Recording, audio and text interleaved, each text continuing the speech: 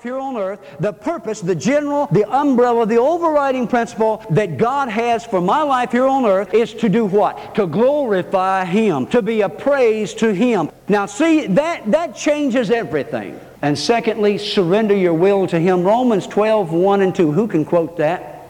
Anybody in this church can quote Romans 12, 1 and 2. Anybody got an idea of what Romans 12, 1 and 2 is?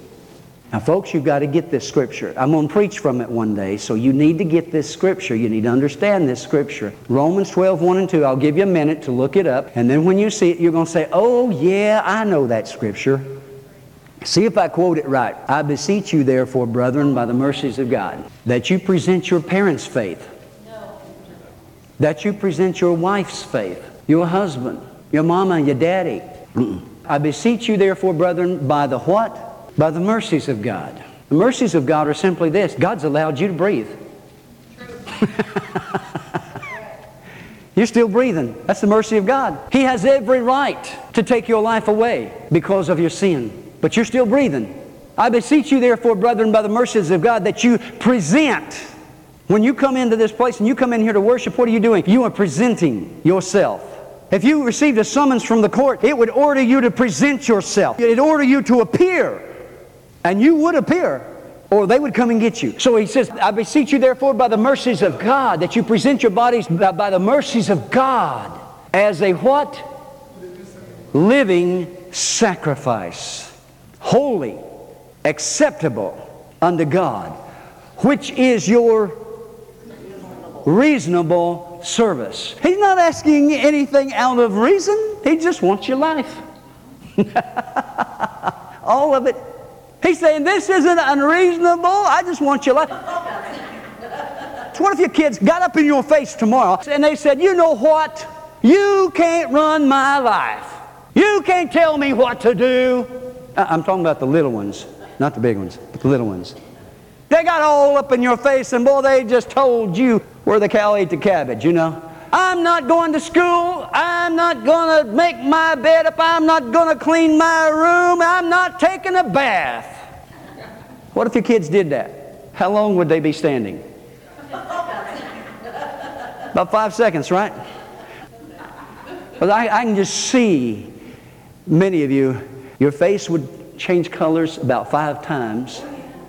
And one of the spouses, if there's 2 spouses involved, would be restraining the other one. Yeah, buddy. And saying to that child, you might want to get out of Mama's sight right now because you're about to lose your head. You just don't know how close you are. I mean, you brought that child up. You're responsible for that child's life. And here this child is rebelling against you. Well, so it is with God's work in our life. He has redeemed us. He has purchased us. He owns our life. And for us to stand up in His face and say, looky here, God, I'm going to do this.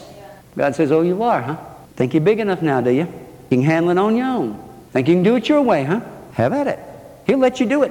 How many of you have made a mess out of it by doing it your way? Yeah, all of us can raise a hand on that one. Amen. And so then, separate yourself from sin. James 1:5, we need to come apart from sin. And then I should preach a whole message on that because there's not enough preached on that today. The reason we have so many powerless Christians today is because they got their pet sins that they have kept at home under the bed, and they call them out and play with them all the time. And wonder why they don't have any power, any anointing, any direction, anything in their life. One of those pet sins is bad habits. One of those pet sins is lack of dedication and commitment to God.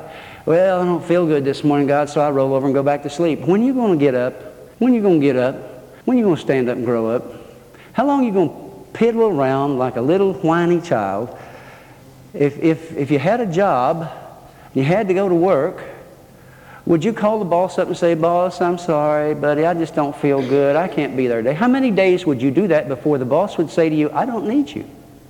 No, you don't do that because you know that's what will happen. You know if you want that job, you got to go there and you got to fulfill your obligation. Well, what about God? What about if I called y'all next Sunday and they had a phone here in the church and they put it on the system and I said, y'all, folks, you know, I woke up this morning with a headache.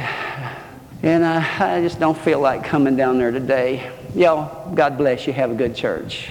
And many of you would say, boy, that's a tremendous pastor right there. Hallelujah. I'm just looking forward to hearing him preach next Sunday if he makes it. No, you'd say, I'm in the wrong church. Man, if that's the level of dedication and commitment that preacher's got, I'm in the wrong church. I don't belong here. I'm out of here. Well, folks, when we are so slack in our commitments and keeping our commitments to God, God looks at us and says, you know, when are you going to grow up? Are you going to grow up at least to the point where you can keep the most elementary, basic commitments?